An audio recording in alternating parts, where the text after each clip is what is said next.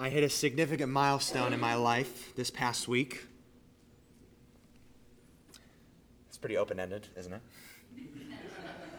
Well, it was a 2-year journey, and it was a lot of commitment, a lot of hard work, but I made it through. And while it may not be significant to you, it's really significant to me. After 2 years, I have completed all 7 seasons of The West Wing. I know, it's a huge deal. And you'll have to forgive me for venting because there's just a swirl of emotions going on for me right now. And it's what happens after you finish a great story, really. And I want to qualify that if you watch The West Wing, you may not love it. When it was first airing, I wasn't old enough to appreciate the show at the time. But I've since caught up and caught up on the thing that I missed out on. And the show is very dialogue-driven, so if you like action, it may not be your thing.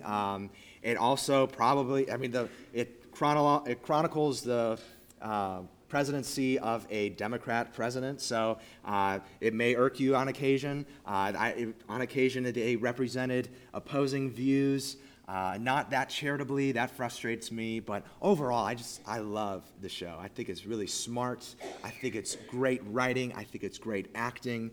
And it's, all in all, very wholesome as well, and kind of a picture of what our government should be like. But after 2 years and 7 seasons, it's over. And I knew the ending was coming, but it affected me all the same. And even though I knew the ending was coming, I wanted it to affect me. Like, I am a sucker for sappy, sentimental, gushy endings. Like, pour it on, all right? I want a good cry. I'm saying goodbye. Like, I need this emotional release. And it did not disappoint. But naturally, I am an introspective kind of guy. That means I like to reflect on things. So on the bad side, it means I overthink things and kind of worry myself for no reason. But on the good side, hopefully, it makes me be thoughtful and careful about the things I'm watching or doing. So I thought, I just finished The West Wing. It's really affected me and impacted me for a story to be over. And being the reflective guy that I am, I asked, well, how should this impacting me so much make me feel? Like, what should I think of that? Well, sadness over The West Wing ending made me think of the capacity God has given each one of us to connect with other people. I think that's why we're sad when stories end. When a show ends or a book ends, because we've connected with characters and we're sad to see them go. We're sad to say goodbye. And in turn, that made me think that God has made us not as individuals. Even from the very beginning, God said it's not good for man to be alone. He made us for community. It made me think of God's design, not just in creation, but even in redemption, that God has saved us not as isolated individuals. He saved us as a people. He has saved a people. So thinking how The West Wing, the closing of a story, impacted me, it in turn made me think that it should point to and make me long for something even better. And I think any good gift here should make us do that. It should make us think to and point us to an ultimate gift and the ultimate giver. So here I've connected with characters I've watched on a screen. But it made me think of, I get to connect with actual, real people. Not just be a spectator, but actually be a partaker in community. And the ending of this show made me long for it. It pointed me to the ending of what's to come for the real people with bonds deeper than a shell, but bonds of a common Savior. These people, what's to come is not a farewell. What is to come is glory. That's way better. And that's what we long for, isn't it? The ending of a story, even like The West Wing, reminded me of what we were made to be and who we were saved to be, a people, not individuals. And we see the same thing worked out in the book of Galatians. In particularly, since the beginning of chapter 5, see that Christ has won our freedom, that he has done it, it's finished. He's given us a new status. But alongside with that new status is a new heart. Not just freed in Christ, but transformed by Christ through his Spirit. And this new heart creates a new community. So you have a bunch of people with this new heart. See, community is where the first fruit of the Spirit, that love, it's where that's displayed. It's where it's lived out among other people. So we ask today, what kind of community does the Spirit who has made us new, what kind of community does he create for Christ's people? Well, we read of that in the beginning part of Galatians chapter 6. Now, if you're looking at the red pew Bible in front of you, like I am, you will find that on page 975. And we're going to start with the last verse of chapter 5 and go through verse 10 of chapter 6, the book of Galatians.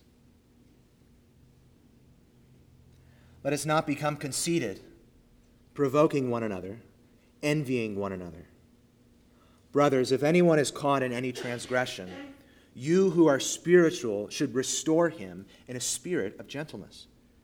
Keep watch on yourself, lest you too be tempted. Bear one another's burdens, and so fulfill the law of Christ. For if anyone thinks he is something when he is nothing, he deceives himself. But let each one test his own work, and then his reason to boast will be in himself alone and not in his neighbor. For each will have to bear his own load. Let the one who is taught the word share all good things with the one who teaches. Do not be deceived. God is not mocked. For whatever one sows, that will he also reap. For the one who sows to his own flesh will from the flesh reap corruption. But the one who sows to the Spirit will from the Spirit reap eternal life. And let us not grow weary of doing good. For in due season we will reap, if we do not give up. So then, as we have opportunity, let us do good to everyone, and especially to those who have the household of faith. Main point of this passage, find it printed in your bulletin. The Spirit shapes how Christ's people relate to those inside and outside the household of faith. The result is a community marked by love, service, humility, and perseverance. So we see this progression like we've noticed earlier in chapter 5 and beginning in chapter 6. Christ has freed us. That Christ has worked in us to give us new hearts. Now he calls us to obedience, to continue to follow him among other people. But like last week, following Christ among other people, we confess today, it's not easy. It's not an easy thing to do. We still have desires of the flesh. There are still things that would threaten us living out well the community that God intends for us to be. It's not easy, but we keep going, and we anticipate God's completed work in us that will soon come. So our first major section is a community that overcomes threats. And here, the two major sections, we're going to go over kind of what God calls us to be and the power behind living that out. So first we see we are a community that overcomes threats. And there are at least three threats that we want to highlight. And in the second major section of our time together, we'll see that we are a community that lives in light of what's to come. In that second paragraph of Galatians 6, noticing an ancient principle Paul tells us about that he uses both to warn us and to encourage us. That's the lay of the land going forward. The first major section, a community that overcomes threats. And you'll notice that we're beginning in verse 26, the last verse of chapter 5. And you may be thinking, as I would think, that this is kind of a weird place to begin. Like, why not just start with verse 1? Well, it's a reminder, friends. I hate to burst your bubble or deflate any hopes and dreams that you have. But the chapter and verse divisions that we see in our Bibles are not a part of the original text, meaning that they are not inspired by the Holy Spirit. Though they are helpful, they were added later. So here, we're not starting with verse 1 of chapter 6. And we noticed last week, verses 24 and 25 remind us where the victory in our conflict comes from. Remembering that conflict is between our remaining desires for sin and the Spirit God has given us. And victory in that comes from crucifying the flesh as we have been crucified with Christ and continuing to walk in the Spirit. And so now, beginning in verse 26, Paul begins to show behavior that is inconsistent with walking in the Spirit. There's a shift that happens. So that's really the rationale behind starting in verse 26. And we see immediately the first threat that comes to us, the community that the Spirit indwells and who's been saved by Christ. What would threaten living out in the way that God intends for us? Can you spot the first threat in verse 26? Conceit. The threat of conceit. To me, that seems a really obvious and reasonable threat. Of course, like conceit, yeah.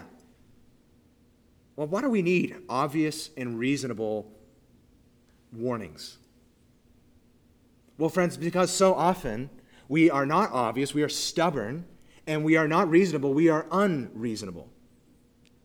Like, I know I shouldn't be a jerk, but every now and then someone should tell me, don't be a jerk. So here, conceit, it's obvious, it's reasonable. But don't be conceited. Paul still says it in verse 26. So the idea behind that word, conceited, reflects an attitude of thinking that you have a right to praise and renown, but in actuality, you have no such right.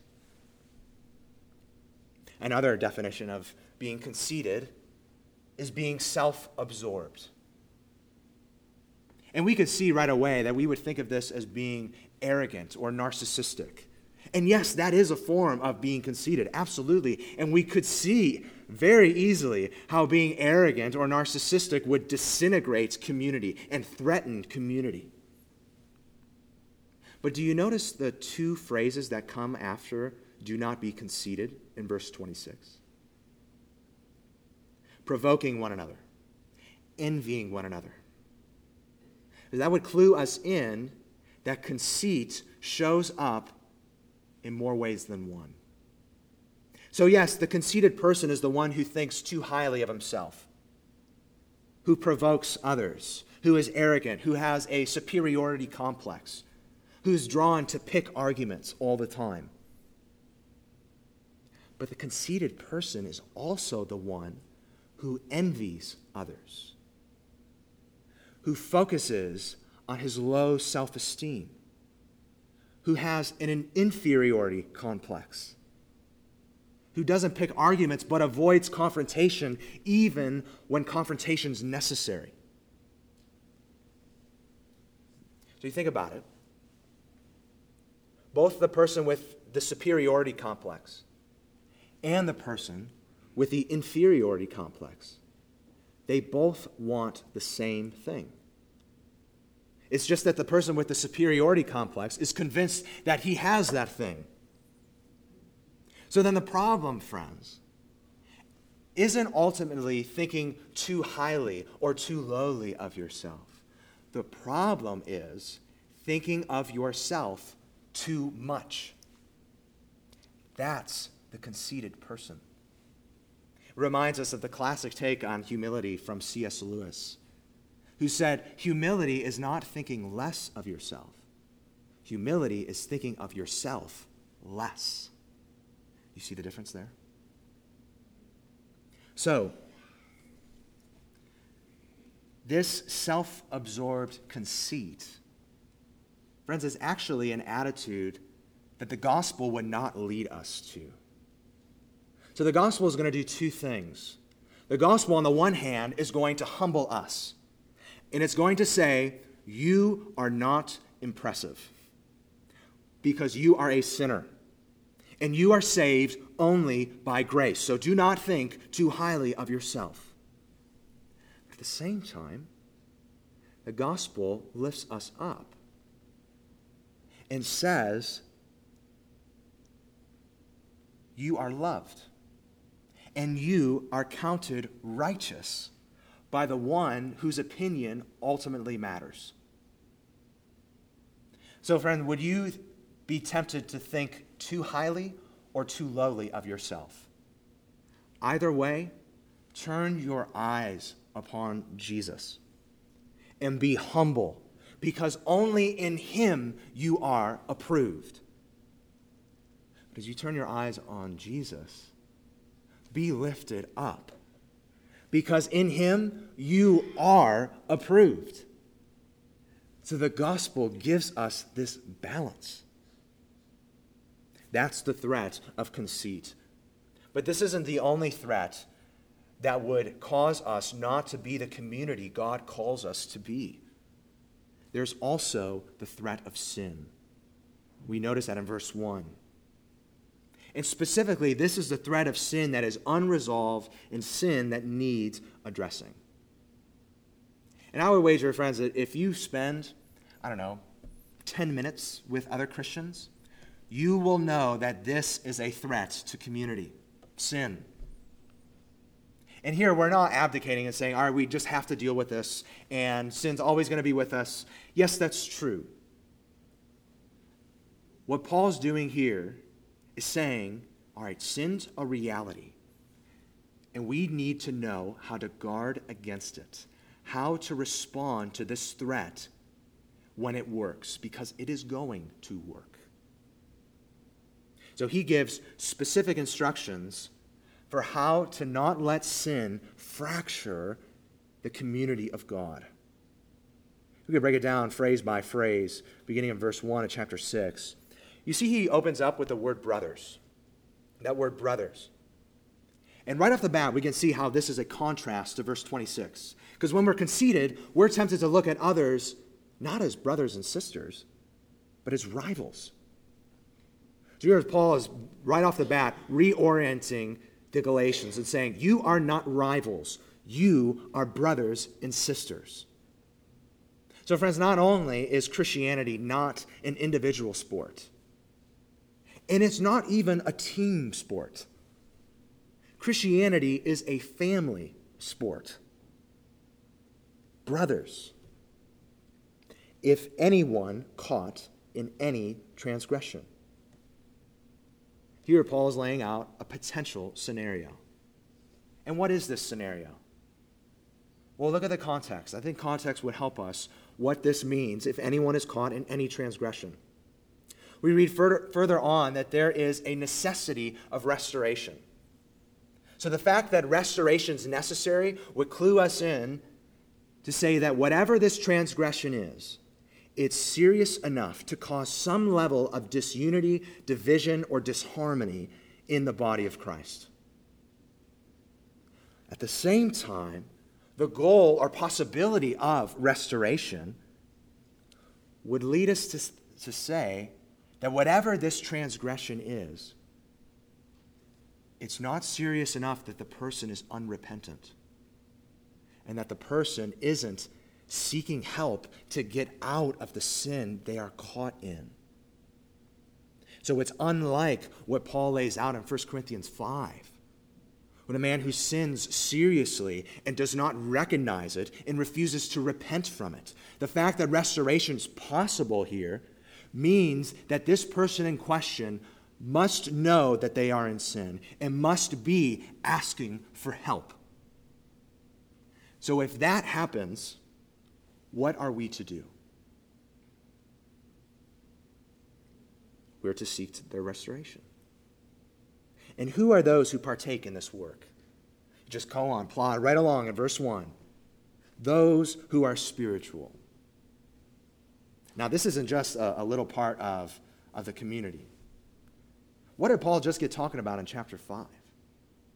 The fruit of the Spirit. That's for everybody. So here's what Paul is saying. If you are led and empowered by the Spirit, then when your brother is caught up in a transgression, you will have the aim and goal of his restoration. You will want his spiritual good. If you are led and empowered by the Spirit, this will be your desire. This is what you should do. And it's interesting, that goal of restoration, that word restore, it's actually used in other settings for setting a bone back in place. I don't know, has anybody here ever dislocated their shoulder? Got a couple. Does it feel good? All right, that's what I've thought. It doesn't feel good because it's not where the bone is supposed to be. So here we have a brother or sister caught up in any transgression. It's like they're a dislocated bone. It's not natural, so it hurts. But what do you have to do for healing? You got to pop that bone back in. And that does not feel good. But it's what's required for healing. So with this work of restoration, if a brother or sister is caught up in any kind of transgression, they are, at some level, dismembered from the body. There's some level of division. And to set the bone back in place, to restore, it means it will probably be painful. But friends, that's what's required for healing. Naturally, it leads us into how we should do this work. When we look at verse 1. So we should have this goal of us being spiritual and led by the Spirit. We should have the goal of restoring. How should we do it? Well, notice the manner of it in the closing of verse 1. It says, you who are spiritual should restore him. How? In a spirit of gentleness. Keep watch on yourself, lest you too be tempted. So we do this work gently and humbly. And when we do this work gently, we are following the example of our Lord. Read the Gospels, and you'll see Jesus knew how to handle those who were stubborn in their sin. Jesus knew how to handle those who refused to acknowledge that they had any problems or their hearts were any at all sinful, but were quick to point out the sins of others. Jesus knew how to handle that crowd. But Jesus also knew how to handle people who were caught up in sin and came to him and said, "Help me." Jesus was gentle with those people. A bruised reed he will not break. A smoldering wick he will not snuff out. So here we have a possible scenario of a brother or sister asking for help, caught up in a transgression, and needs help to get back out, needs help to be put back in place. And our default response cannot be, must not be, anger or outrage. We have plenty of that going on right now.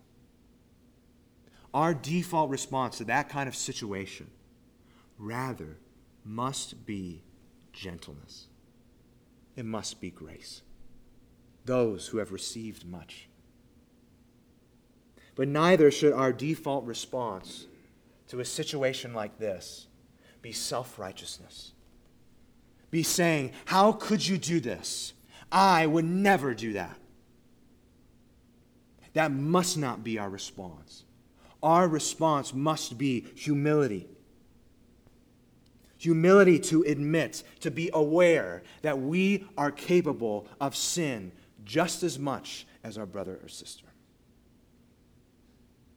So here we have the response to this threat that would keep us from being the community that God causes us to be, that the Spirit creates for Christ's people, the threat of sin. And in response to sin, we treat sin seriously enough to address it, to seek restoration. But at the same time, we do this in a manner of gentleness, seeking the person's good, and with a humble awareness that we need grace just as much, and that we, just like them, are also sinners. Well, there's one more threat. Verse 2. So we've seen the threat of conceit, the threat of sin, also the threat of burdens.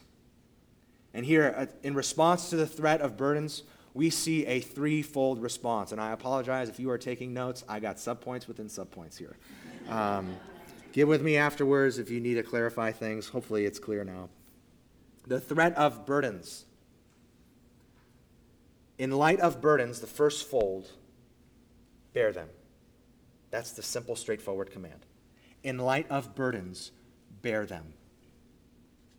And really, helping others get out of their sin is one way of bearing burdens. But this extends to all challenges and all the brokenness of the fallen world that we live in. Friends, we live in a world where work is hard, where responsibilities are often overwhelming. We live in a world with sleepless nights, a world where relationships and hearts are broken. We live in a world where cancer is a thing. We live in a world with chemotherapy. We live in a world of poverty and hunger and thirst. We live in a world of injustice, things going swept under the rug. We live in a world where desires go unmet. We live in a fallen world. We have plenty of burdens. In response to our weary load, our heavy load of burdens, Jesus says, put them on me. We read that amazing verse earlier. 1 Peter 5 says, cast all your cares on the Lord, for he cares for you. All your burdens, all your anxieties. So here we mesh 1 Peter 5 with Galatians 6:2. And we see that one of the ways God carries our burdens is through the help of other people. That's one of his tools. So, friends, we have to get real for a second. We need each other's help. We need others to help us carry our burdens. That's the response to this threat. In loving one another in this way, loving one another enough to get in the mud and help, that's the fulfillment of the law of Christ. It's an interesting phrase, isn't it? The law of Christ. You notice the big difference here is that the law here is focused not on a set of rules. The law here is focused on a person. When we follow the law of Christ, we are following a person. And this person, the Son of God, would lead us to bear one another's burdens. Why? Because he bore our burdens. In light of burdens, we bear them. But there's something that would keep us from this work. And Paul highlights this from verses 3 to 5. In light of burdens, we bear them. But in light of burdens also, we don't be insulated. In light of burdens, don't be insulated. In verse 3, Paul says, we will not do this work of bearing burdens if we think we are something. If we think of we are something, we will be above needing help, and we will be above giving help. When would we think we are something? Verse 4, we would think we are something when we compare ourselves to others. Here we have again the heart of the conceited person. Being obsessed with how you measure up so that you have to look to other people to bolster your view of yourself. That's using other people for selfish purposes. That's not bearing their burdens. Not only is viewing people in this way, using people in this way, selfish, friends, it's also misguided. That's what Paul indicates at the end of verse 4 and beginning in verse 5. Using people as tools to justify yourself or find worth is acting as if you will stand before God with a group of people and he will rank who's the best and who's the worst based on comparisons to themselves. That's hoping God is the bad grader that I wished for in my classes. Whenever I took online classes, the first assignment, I would kind of size everything up. See, all right, what's the level we're working at here? And if I can get a good grade in comparison to this, maybe I don't have to put forth all my effort. That's what this way of thinking is hoping that God is. But God does not judge us based on comparison to others. We will stand before God and he will judge us based on comparison to himself. So friends, don't do now what you won't be able to do then. Do not justify yourself or find your worth by comparing yourself to others. No, look to God.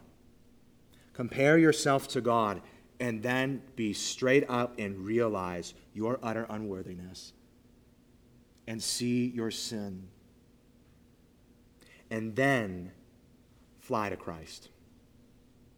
Then stand in Jesus, who lived without sin, who paid the penalty for your sin. And then that frees you no longer to use others to bolster yourself. That frees you to look to other people as people. There's one more fold. Again, verse 6. Yes, we stand before God on our own. But it's as if verse 6 comes along and Paul reminds us that God has put others in our lives to help us. Paul reminds us that Christians are not self-made. They are products of God's grace, and God's grace uses other people to help us. So, in light of burdens, don't forget you've been helped. In light of burdens, don't forget that you've been helped. Specifically, those who Paul is highlighting here are those who help us by teaching us. And Paul, what's behind this verse is that Christians are not self-made. And also, Paul tells of the principle that Jesus says and the Bible says, that it is especially good for certain individuals to devote themselves to helping their fellow Christians through teaching. And in order to fully devote themselves to this work of teaching, it will help them to be supported, to share all good things with them. Most specifically, rubber hits the road, financial support. Now, that's always weird for me to preach a verse like that. And I want to say that I am so thankful that I get to be devoted and that I'm supported to teach and to do this work. And here, even this passage, this verse here, would clue us in that this is not some impersonal exchange of goods. That church is not like your auto shop where you pay for a service. No, the relationship between teacher and disciple is a relationship. So here, this word, share all good things, it relates to the word used for fellowship, koinonia. So it's not an impersonal exchange of goods. This is a loving relationship of burden bearing. Those who help one another. So, friends, we walk in a war zone. And as we walk in the war zone, there are many landmines. And here, Paul highlights just a few of them. And the only way to walk together, to follow Christ, is with God's help through his Spirit. The only way we overcome the threats of conceit, of sin, and of burdens is if we walk by the Spirit. But this is a war zone. Where do we get strength to keep going? Why should we keep walking? The answer may surprise you. The answer may sound a little funny. We get the strength to keep going by remembering an ancient agricultural principle. Remembering this principle brings us to our second major section, a community that lives in light of what's to come. It'll be much briefer. So we could trace Paul's flow of thought to verse 7. So he's just finished promoting good relationships between teachers and disciples. And it's as if this jolts his memory. He says, oh yeah, there are some bad teachers in Galatia. I should warn them again about them. There are bad teachers in Galatia that would lead them away from trusting in Jesus alone as their Savior and would lead them to trusting in Jesus and themselves as their Saviors. So here's one last appeal. And the appeal comes with an ancient agricultural principle in verse 7. Whatever one sows, that he will also reap. And it makes sense, right?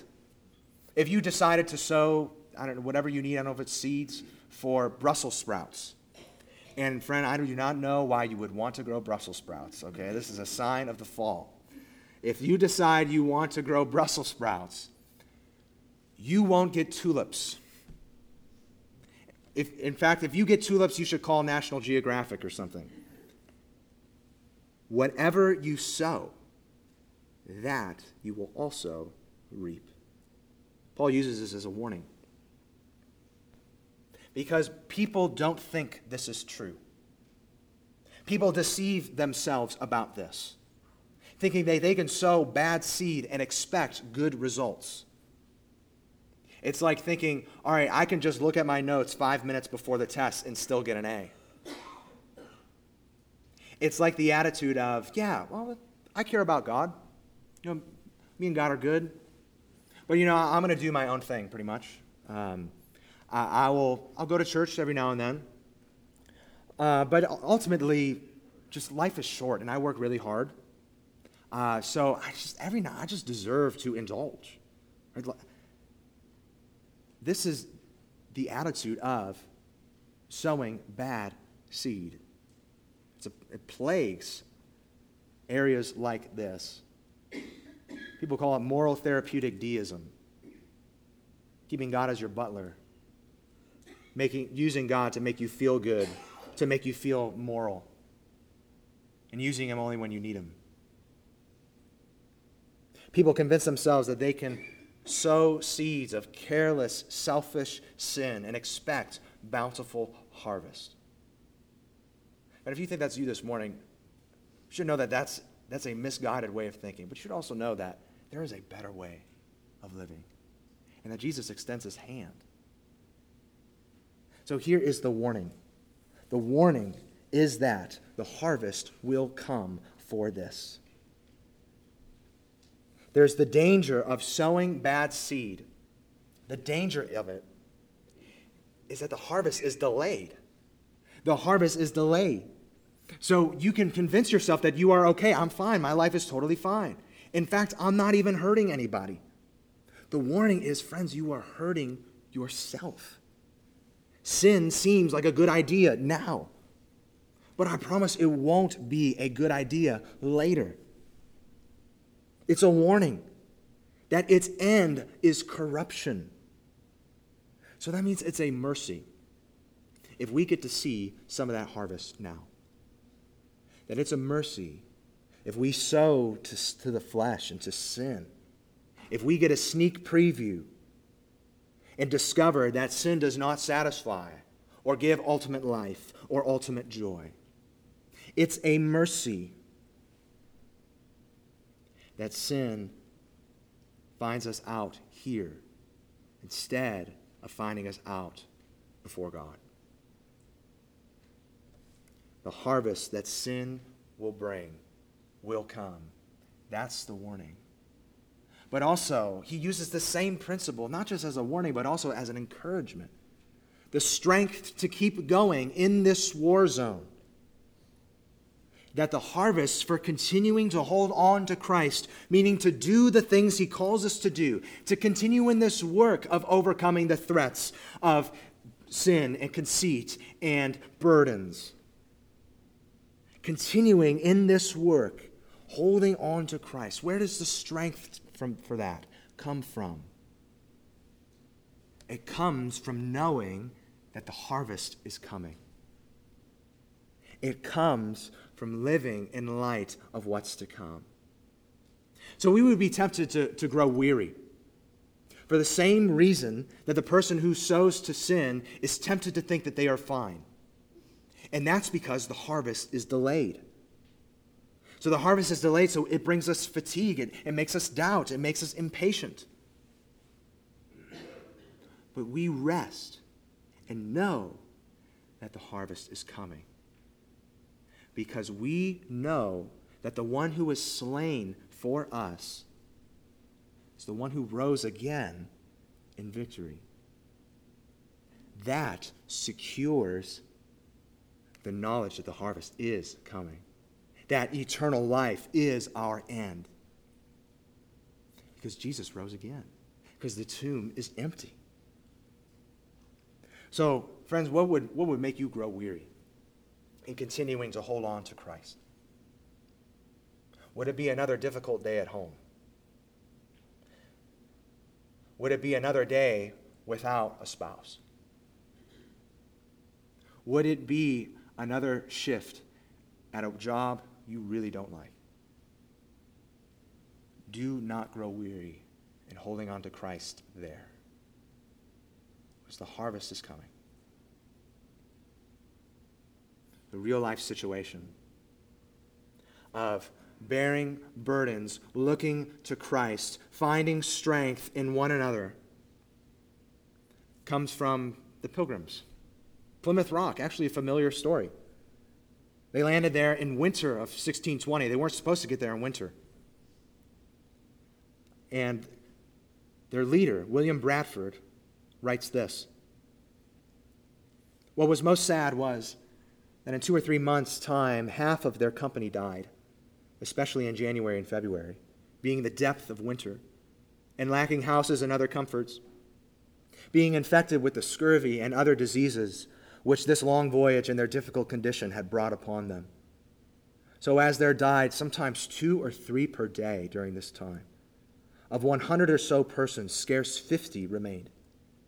And of these, in the times of most distress, there were only 6 or 7 healthy persons who, to their great commendations, spared no pains night or day, but with the abundance of toil and hazard of their own health, fetched them wood, made them fires, prepared them food, made their beds, washed their loathsome clothes, clothed and unclothed them, in a word, performed all the homely and necessary services for them, with dainty and queasy stomachs cannot endure to be heard.